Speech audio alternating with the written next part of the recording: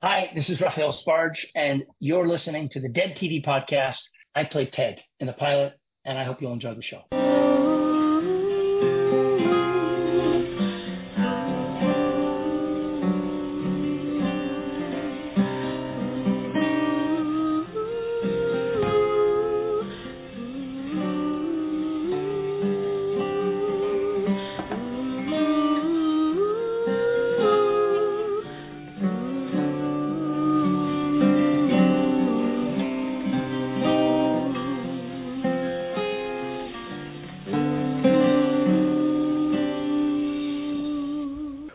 Welcome back to the Dead TV Podcast, a podcast dedicated to ending all canceled shows in the science fiction, fantasy, horror, and werewolf genre. I am your host, Dr. Chris. And I'm Mr. Zeneca. And we were just having a discussion about the next two episodes coming up. Two episodes coming up are part 1 and 2. So you're going to get 3 episodes of Werewolf in this podcast show, so we can cover parts 1 and 2 together instead of breaking those up separately. I was also talking with Mr. Zeneca that if you haven't caught it, it doesn't cover werewolves, but my show, the Vampire Movie Minute Podcast, showed up on a list of the top 25 vampire-related podcasts that are out there.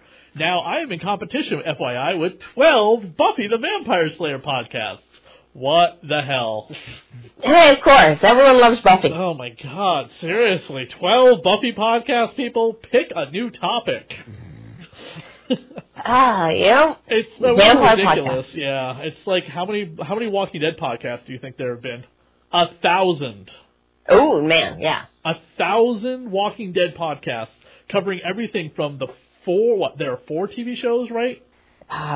Is there a 5th? 5. I'm not sure. 5 plus we have 2 Rick Grimes movies coming soon, right? Mm-hmm. Which I don't know if those are going to be in theaters or not. Plus the comic book series, which has only ever had the one. You know, there's a couple one-shots here and there. But, yeah, that is incredible. Jesus Christ. 1,000 Walking Dead podcasts, they said, were created. Now, how many of them finished, I don't know. But there were 1,000 created. Yeah. So yeah, that's one of the confusions when you're trying to search for our podcast. You know, you get a lot of the Walking Dead ones. The consideration has also been coming into my head a little bit about, once we're done with Werewolf, about possibly changing the name of the podcast, but keeping the RSS feed the same. Okay. Well, what names do you have in mind? I don't know yet. This is the first time I'm hearing of it. I know. This is the first time I'm thinking about it. I was thinking about it earlier today when I was reading the article about the 1,000 Walking Dead podcasts. And I was just like, maybe it's time we change the name of the show.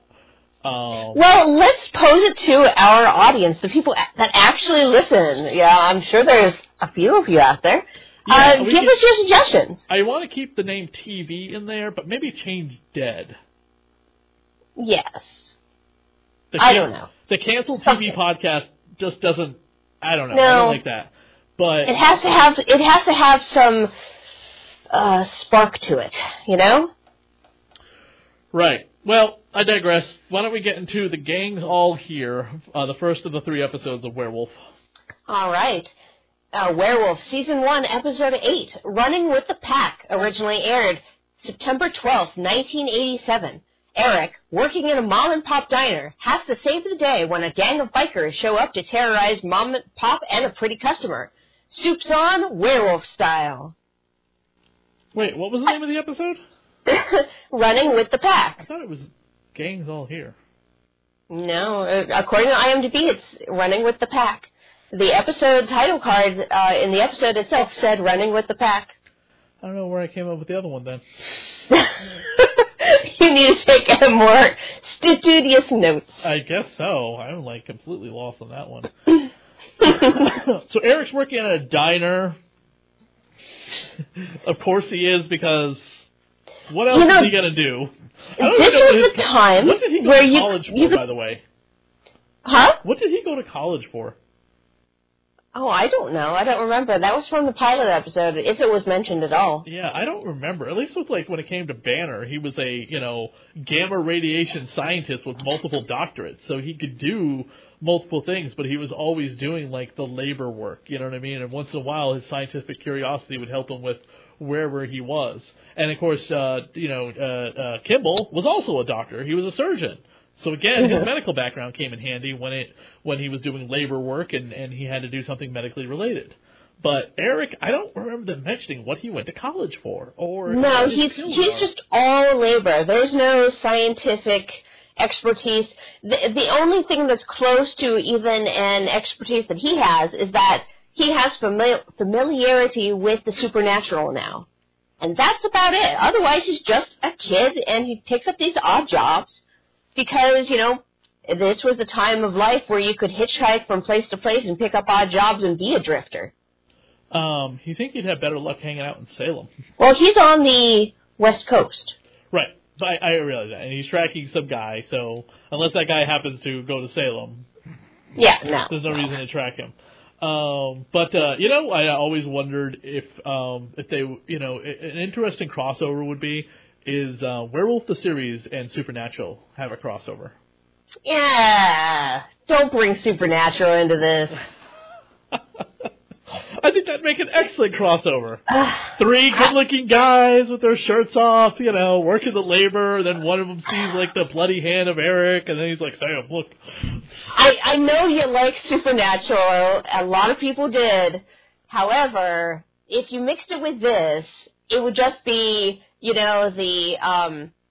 Freak of the Week show where you'd get the format of the werewolf episodes put into a supernatural episode, and it would no longer have any sort of diversity in the show. There was diversity on this show? Well, they did various things. It wouldn't just be a werewolf show. Okay. It's funny you say diversity. And I'm not a big fan of Supernatural at all. Alamo Joe shows up, and the elderly couple covers for Eric rather quickly. I guess maybe he's been working there for a while. Who knows? Because man, they're so quick to defend him. He just seems to be a very charming man who, everyone loves when they meet him. Right. They can't believe that he'd possibly be a murderer. No. And also, for once, we have a good-looking girl in this episode, and Eric and her not trying to hook up. Yeah. That's also surprising, because as soon as I saw this girl, I was like, her and Eric are going to get together, because he's, Eric Cord, good-looking guy, but no, that doesn't happen at all. The biggest problem I have with this episode is the underdevelopment of these characters does not make you care about them when the biker gang shows up on their non-existent motorcycles. We hear the motorcycles. We never see this gang riding their motorcycles like they are Sam Crow in Sons of Anarchy. No. You hear the noise. I can make a noise with my motorcycle, but you never see them on their bikes. I'm like, are they going to take it outside? Is the werewolf going to throw a bike at one of them or something like that? Are they going to try and run him down with his motorcycle? I was expecting that. We never leave this diner. No, everything takes place inside the diner. Except for that one scene at the end outside the car. Yeah. That's it. Also, Jesus Christ, Alamo Joe, you have the worst goddamn timing. If you had showed up maybe 10 minutes later, you could have helped Eric stop this gang. So I really liked this episode. I liked this episode because it had a very tight premise and the types of catcalls that the gangsters were doing. Oh, they were so gross. Yeah. They weren't saying gross things, but it made you feel scared for those characters. You might not have connected with Hank and Teresa, the mom and pop, but they didn't, in 22 minutes or plus whatever, you don't really have a lot of time to develop. And I think giving them this quirky personality where the pop, Hank, guilts people into doing things for him. So he guilted Eric into staying a couple more days, and then he guilted him into telling him why he was being pursued by Alamo Joe, and he said murder. But he gives a threat and doesn't really want to follow up on it, but that's his way of persuading someone.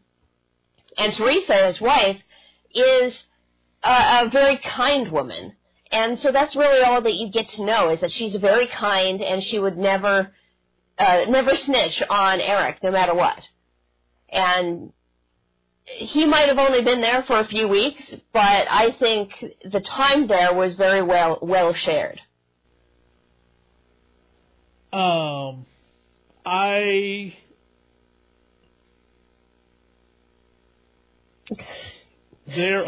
on. Let's talk about the actors who played Mom and Pop. Yeah, I didn't recognize them from anything. So, the mom, Teresa, was played by Lois Hall, who passed away in 2006. As everybody wrote this show. I know, we get a lot of that nowadays. But she was, if you had watched the show Lost, she was the old woman. Okay. What old woman on Lost? I don't know. Okay, I haven't watched Lost since it's one broadcast. I always keep saying I want to go back and rewatch it. It's not a show I have revisited, but I do remember there being an elderly lady involved with the plot line of the island, but I don't remember much about her, so. She also played someone, on IMDb they say old woman, in Gone in 60 Seconds. 2000 movie. I mean, Nicolas Cage's mother is the only one in that film I can remember as an old woman. So unless there was some scene I missed, I don't remember. I'm not sure. It she's doesn't working look at like a diner. She's working at a diner, and she told her son's here, and she's like, "What are you doing here?" You know, because he just got out of jail. He's a troublemaker, and she doesn't want his younger brother getting involved in his car. She did play Dr. Mary Warren in one episode of Star Trek: The Next Generation in 1989. Not enough of a Star Trek fan to remember every single little background character. Oh yeah, I'm not going to shake a memory out of you, Dr. Chris. I'm just going through her IMDb, and we have the Pop, Hank, played by Michael Curry, who was passed on in 2009. Michael Curry was on Airplane 2, the sequel, and on Halloween 3, Season of the Witch, as Rafferty. Oh, okay. I remember him from Halloween 3. And, of course, I have seen Airplane 2 multiple times. One of the later credits is Homicide: Life on the Street. Played 3 episodes as Weasley Howard. Interesting. 1994. This gang reminds me a lot of the gang that invades the mall in Dawn of the Dead. Yeah.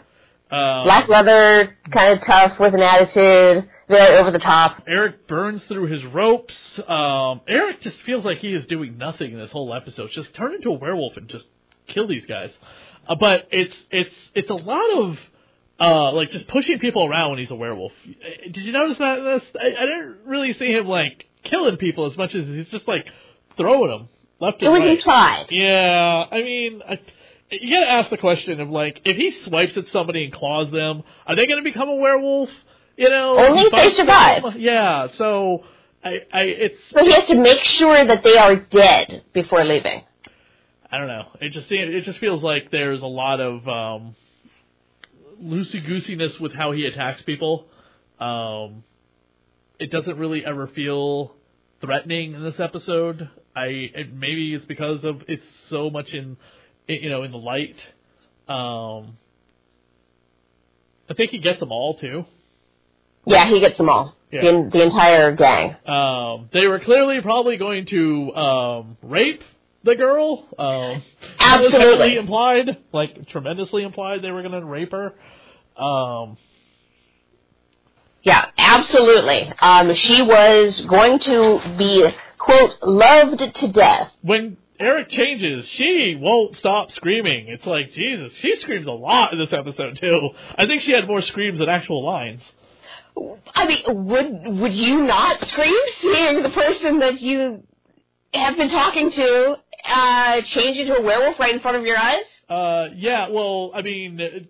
Okay, let's talk about that transformation. He is having his head dunked into the dishwater, and then all of a sudden he's a werewolf? It was fast. It was fast. They didn't do a transition. Fast. Yeah, they didn't do much of a transition there. No. The gang members surely would have recognized if the clothing was ripping out from underneath their hands. They didn't take any moments to ease into that. It was just, oh, I'm a werewolf, and then both of those guys get thrown and die. Yeah, it was very sudden, very jarring, and then all of a sudden it just ends. Alamo Joe shows up or whatever, they ignore his questions, and they drive off with him standing in silence. And I was like, Yeah, like a lot of these episodes, this seems like a great setup for a conclusion. You know, like, you don't really see anything of Eric once the night falls and then morning rises. You don't see anything about him. You don't know where he's gone. How close is Alamo Joe on his trail? You have this plot line that's unraveled in front of you just about this one diner, and cut. You know, it's very, very sudden. Yeah. I think they could have just done. There's a 2-part episode coming up. I think this could have been 2-part, but I didn't want to see this biker gang any more than I had to. I don't know. And the biker gang was great. They played their overacting as best they could. I disagree. I think they're some of the worst acting I've seen on this show. I understand we're supposed to dislike them and find them skeezy, but their gross attitude and what they were saying just felt more obnoxious than giving me the EBGBs of like, oh, I felt danger because she might be raped. I felt danger because the old couple might be killed, especially when they're talking to him about not having any kids and him firing blanks into his wife and things like that. It felt more obnoxious than actual God, Eric, kill them quickly. It did take a long time for his transformation to take place once the pentagram showed up on his hand. However, we had gotten in previous episodes that it can take a while. It can take up to an hour. Yeah. And we weren't seeing them harass this couple and this lady patron for all that time. Maybe. Let's move on to the next episode, which is not nearly as entertaining at all. Okay. All right. Season 1, Episode 9, Friendly Haven, originally aired September 26, 1987. Eric sets out after Janos Skorzeny, following the rumors of a Bigfoot sighting. After a ferocious battle with a stronger werewolf, Eric finds a sanctuary in the home of a woman named Mary, who has a strange and supernatural secret of her own. Yeah, so this is a ghost episode, and it's probably one of the more duller ghost episodes I have ever heard of. The hunters are out in the woods, and they're mauled by what we perceive to be, obviously we know to be a werewolf. I'm assuming it's Skorzeny, right? Because he does. Yes, it was. Okay, but they think it's a grizzly. And Eric rolls into town in the middle of a checkers game and wants information about the grizzly. The music while Eric is in the woods looking for the debris of the attack is so 80s. It's ridiculous. It's so over the top 80s. Yeah, very synthesizer. Incredibly. Yeah, very, very much synthesizer beats. And I actually had to go back through this episode twice to see if there was something I was missing here. Okay, so the supernatural secret, as far as I can tell, is that this Mary Peterson woman, who he finds refuge with, is Skorzeny's lover, but yet she's also a ghost. Yeah. Ghost. It was lame. The plot where we think that she's a werewolf too in the present day. Or she's never a werewolf, by the way. She's been dead forever. Her and her father died when a drifter rolled into town. I'm assuming we're supposed to imply that it was Skorzeny years ago, back in the Depression era, which makes him incredibly old, but werewolves don't age normally. But the Depression from 1987 to now would still have been, 50 years? Yeah. So maybe Skorzeny, possibly, because Skorzeny's supposed to be in his 60s probably? So Skorzeny was definitely with her long enough to have a picture taken, because we see the picture of them both. When she was a little girl. When she was a young woman. And the ghost is an old woman. This whole farmhouse that they're in looks very well maintained. The lights are on, everything's soft and warm, and etc. And in the diary that you hear voiceover with, when Eric is kind of snooping, is that she's now his forever. Her father was destroyed, making her Janos is forever, and she only sees him once every 7 years. There's some sort of spectral time issue here that she pops up every 7 years, but why would her ghost be old rather than a young woman? And then the people of the town say that she's been dead the entire time. And when Eric goes back, the farmhouse is decrepit, like it's layers of dust, like no one has been there. But the picture remained. So, I don't know what's going on in this episode. I don't either. It made me really confused. It was more confusing about the fact that when the old woman turned into a werewolf, and she's whispering to Skorzeny, and then all of a sudden, there's those two people are gone, and he goes to the town, and of course they're like, "What? What you saw was a ghost. Large Marge sent me." It's that whole scene from Pee-wee. And that's it. Rather boring, rather dull. So Mary Peterson was played by Bibi Osterwald, and Bibi passed on in 2002, but she was in the movie As Good as It Gets. I didn't see that one. Oh, it's with Jack Nicholson, but she just played a neighbor. Yeah. With what's her name from Twister? Yeah. Okay. She did some voice acting in her later years, and voiced a character on Jumanji as Ms. Demona.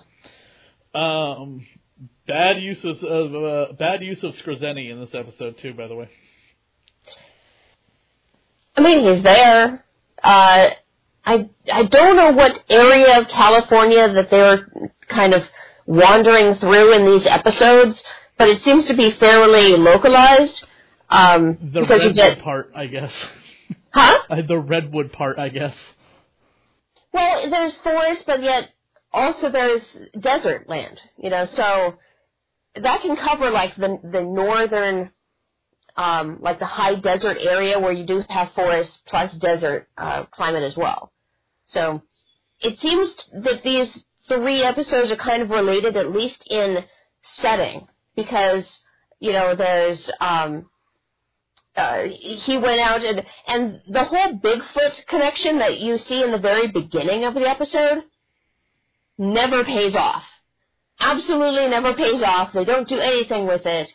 There's not even a hint that the ghost was a Bigfoot or something. There's nothing. But they're saying that it was a grizzly or a cougar. This area is just, I guess, full of animals that these killings are being blamed on. But it's really just Skorzeny hunting and Eric on his track. I don't have any more notes for this episode because it was really dull. It was not as exciting as the previous one, for sure. I like that one a lot better because this one had a weird supernatural element to it. I really don't know what to make of it. I wouldn't say it's a good episode. It was effectively produced, and it made the story a little interesting, but I wish there were some payoffs about the whole Bigfoot issue, because why make that an issue if the newspaper that Eric is following says attacked by grizzly? So he'd be looking for grizzly. Having any sort of Bigfoot connection in there just was like superfluous. A lot of muddiness in this episode. Let's move on to the next one. Well, I do want to mention that the townie that he gets the ride with, he was played by Gabs Greer, who passed on in 2007, but he played old Paul Edgecombe in The Green Mile. In an Invasion of the Body Snatchers, he was Mac Lomax. Very famous actor. Gotcha. Okay, that's all the notes I have for that one. All right, let's move on to the third and final one. Let Us Pray. Season 1, Episode 10, Let Us Pray, originally aired October 3rd, 1987. Eric seeks safe haven in a monastery, but the monks there have secrets of their own. In the past, the werewolf Skorzeny paid a visit to the monastery and turned at least one of the monks. We open this episode with Eric doing his best Bruce Banner impression on the side of the road, trying to find a ride. Because that's literally that's every episode of The Incredible Hulk, how it ends. And there's a guy chasing a goat, and then that's when Eric shows up at the monastery with some of the hottest-looking monks you'll have ever meet. But But that's fine because a lot of times nuns are pretty smoking hot and played by hot actresses. You know what I mean? They don't find ugly-looking nuns. So we got to have some young, hot, heartthrob monks. It's definitely not the Name of the Rose, that's for sure. Where the monks are all pretty hideous looking, let's just face it, other than Christian Slater. Did you ever see that movie? What? Have you ever seen The Name of the Rose? Long time ago. Long time ago, starring, of course, the late great Sean Connery. Yeah. And Ron Perlman. Indeed. Really great movie. Kind of it's a murder mystery. It's about it takes place like 300 years ago too. It's just funny to think about the murder horror setting here is the best thing to compare it to there. By the way, the monk that is the chef, we have not seen him before. We have seen him before in one of our shows. I don't remember which one he was on, but you might also know him. He was in the TV series Coach, and he was in a vampire movie that came out this year called My Best Friend is the Vampire. He played Jeremy, the vampire's father, in it. Oh, really? Yeah, oh. But you might also know him as... Are you talking about Kenneth Kimmins? Yes, I'm sorry, I was grasping for straws at the name, but yeah, he was again, the TV series Coach was very popular at this time. I think it had just kind of recently started. That's usually what a lot of people know him from is Coach. He's still alive today. He's 82 years old. Yeah, Kenneth Kimmins has done recently. He was on Confess Fletch as the Commodore. Shows as a credit from 2022. On Desperate Housewives, he was Mayor Johnson.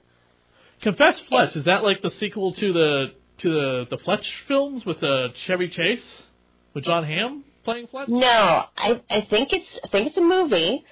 Confess Fletch, a dead body, a stolen Picasso, and this guy. Yes, no, this is one of the Fletch novels about the private detective that was played by Chevy Chase in 2 movies. Oh, okay. Yeah, this is a direct sequel to those films. It's not a remake. Oh, cool. This was a nut they had a hard time trying to crack for years, and a lot of people agree that John Hamm really hammed it up in this revival of the Fletch franchise. There's only 2 other movies, so for a long time Ben Affleck was supposed to be Fletch, but that never happened. But this was pretty good. Yeah, and the one monk that we do see actually turn in this episode, he's Brother Mark, is played by Stephen W. Burns, who passed on in 1990. So this is his last credit, according to IMDb, 1987. Gotcha. Yeah, he definitely plays a very hot monk in training. But the story of this episode unfolds, and because the monastery abides by the idea of sanctuary, any wayfarer is given like 3 days of lodging and food and drink and whatnot before they're welcome to get out on their way. And Skorzeny had arrived and turned Brother Mark in some way, and then they were hunting partners. And when Skorzeny left, Mark begged to go with him, but wasn't allowed to. But yet he's not completed his priesthood rite, so he's not yet, could be called father. And when he sees Eric, he thinks that they can be hunting partners instead. Until Eric says, no way, I'm not like Skorzeny. And then Brother Mark agrees, you're not like Skorzeny. You don't have the evil. And then they fight. And then the episode, like most of the other ones, just kind of end. The fight ends with Brother Mark being stabbed through the chest with a silver crucifix by falling on top of it, and then turning back into his human self. So we don't see if there's any sort of legal kibosh about it. No police, no cops, no real ending after that. No, also one of the rare episodes that Eric leaves, we see Eric leave with his clothes and his stuff. Usually it's like him waking up in the field naked and everything he's acquired is gone. Like in the previous episode, he had gotten a gun, don't forget, with silver bullets, and it didn't do him any good. But in this one, he actually has help. There's another werewolf or some kind of transformation thing where somebody always stashes their stuff somewhere, so that way they can get it later on without having to worry about it being lost while they transform. I think that's what Eric needs to do. Like, when he knows the change is coming, like, you know, put it in a place that he'll remember when he turns back into a human, and you know, get his stuff back. Yeah. But he could end up anywhere. Who knows? No Alamo Joe in this one. No Alamo Joe. It's just, you know, the idea that he's quick on his trail. So it's either it's a Skorzeny episode or it's an Alamo Joe episode. Correct. And the last thing that the monk that took the vow of silence, Father Jude, gives him a picture that he drew of St. Francis of the Fields, the patron saint of all animals. Yeah, which is funny that it's drawn with a wolf, too. Well, yeah, I think it's meant to relay the concept that God is at your side and the wolf in you will be subdued. Right. No indication who drew the painting either. Drew the picture. Yeah. No. No indication of that, and there's no indication of which father, although it is kind of presumed to be Father Jude, that did the tapestry that says, "I can no longer paint the sunlight." I did a bit of deep dive into that, and I couldn't really come up with anything. Well, that's all the notes I have for this episode. Yep, those are all that I have to. We're going to be back with 2 episodes. That's a 2-parter. That's why we did 3 episodes this time around on the Dead TV podcast. Hopefully that 2-parter is much more interesting than these 3 episodes. But well, at least they'll have a chance to get a fully fledged... You know, it'll feel more like a beginning, a middle, and an end, rather than just a beginning and the middle with a little ending to it. You know? Yeah, I really think this show would have benefited better if it was an hour-long episode. Absolutely. They're just cramming too much into such a short amount of time with characters that we will never see again and couldn't care less about. And that's the way it is with a lot of these shows. Quantum Leap also had this problem, because Quantum Leap, The Fugitive, they're like that. Of course, Sam's not like in trouble and leaping. He's in trouble trying to get back home, but he doesn't have anybody after him. But still, he's going around from one episode to the other. We never see those characters again, with the rare return to that timeline once in a while. But I can't remember a single episode of The Incredible Hulk where he went back to the same people he had left behind before. You know what I mean? Which is a lot of times why sometimes those shows have a hard time with like licensing, marketing, distribution, releases on disc and other things, because of the number of guest stars in the episodes. They all need their payouts, it can become very difficult. This show's problem obviously was music, but other than the pilot, we really haven't heard a lot of like copywritten music, unless it's a thing with the sound composer. Do you think? I don't know. Yeah, they said it's the music. The music is the reason why. Do you really think Timbuktu, which, by the way, is not even together anymore, they were a husband-wife team that got divorced, and that's how they broke up. They were the singers of the song from the first episode, Gotta Wear Shades. Do you think they're really holding out? I think one of them was like a hippie artist. The wife is like a hippie artist now, and the husband's like a real estate agent. Yeah, I don't know. So. I do not know the inner workings of the TV production DVD release industry. Neither do I. But I digress. That's all the time we have here tonight. Don't forget to find us on Facebook, the Dead TV Podcast. You can send us an email, thatradiohorror@gmail.com. You can also find us on Apple iTunes, Audible, which is Amazon, Stitcher, Google Play, and Podbean, by the way. Podchaser. Podchaser will have other links and distribute it out to other places, like it's not iTunes. What is it called? There's I keep finding our podcast on a particular site. It's iHeartRadio. That's what it is. Oh, that's nice. I get it confused with the I. You know what I mean? But iHeartRadio does have our podcast on there as well as other websites, and then apparently we're international as well. We're on some international sites that just must have linked it through the RSS feed. So because there was an email I couldn't read, it was such broken English, I unfortunately was just not able to comprehend it whatsoever. But they appreciate the podcast. So Werewolf's popular somewhat in a lot of places, including the Facebook group that I'm in. Well, if you're in the Philadelphia area, what my partner Jason and I have been up to is doing Christmas decor for a number of bars. namely Tinsel Christmas Bar in Philadelphia. So if you're in the Philly area until New Year's Eve, come by and take a look. There's 2 floors to the area, and we have statues that we created everywhere. Awesome. What's the theme? I thought I saw a gremlin, maybe? Yeah, it's the Tinsel Christmas Bar on 12th Street in Center City. The theme we went with this year is Christmas comedies. So there's Gremlins. There's Gremlins represented. There's A Christmas Story. There's Rudolph the Red-Nosed Reindeer. Home Alone 1 and 2. The Grinch That Stole Christmas. Oh my! We actually have a lot. We've got Peanuts. South Park. Christmas Critters, a scene, Futurama, Christmas Robots, character from The King of the Hill, dressed as Santa. We have a whole swath of Christmas characters in there. Cool. Yeah, it's fun. Awesome. And don't forget you can send us an email, like I said, at thatradiohorror@gmail.com. And please feel free to reach out to us with any comments or questions. If you happen to know anybody from the show, please have them reach out to us.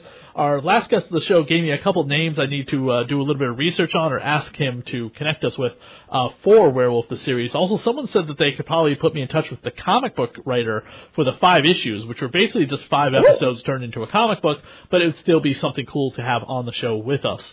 Yeah, totally. But those 5 comic books, if you can find them, the first issue is pretty easy to find. It's the next 4, which were heavily underprinted. I think it was a Blackthorn Publishing. They also published 3D comic books for things like G.I. Joe, Transformers, and Star Wars. And they've been out of print for a long time and out of business. But I digress. That's who published the only werewolf-related media that I am familiar with. There is a fan book out there I wanted to point out. I've seen it pop up in the group before, and I've seen it pop up online on eBay and other websites. A Werewolf the Series Forever Night crossover. Which is kind of interesting, as Forever Night never dealt in werewolves. They only ever dealt in, like, ghosts and warlocks and vampires, but mostly vampires. Most of the villains on the show were a vampire or a serial killer, murderer that Nick would have to get involved with his vampire powers, kind of like the way we did with Witchblade. I would love to cover Forever Night one day, but it's 72 episodes long, so it's quite a commitment. And we've done enough long shows. We definitely have some short ones we want to do just to give ourselves a break. So, But I digress. Again, if you have any leads on anybody connected to Werewolf the Series in any way, shape, or form, even if it's a relative of somebody that was on the show, please reach out to us, thatradiohorror@gmail.com, and we'll be back in a couple weeks with another exciting couple episodes of Werewolf the Series. Good night.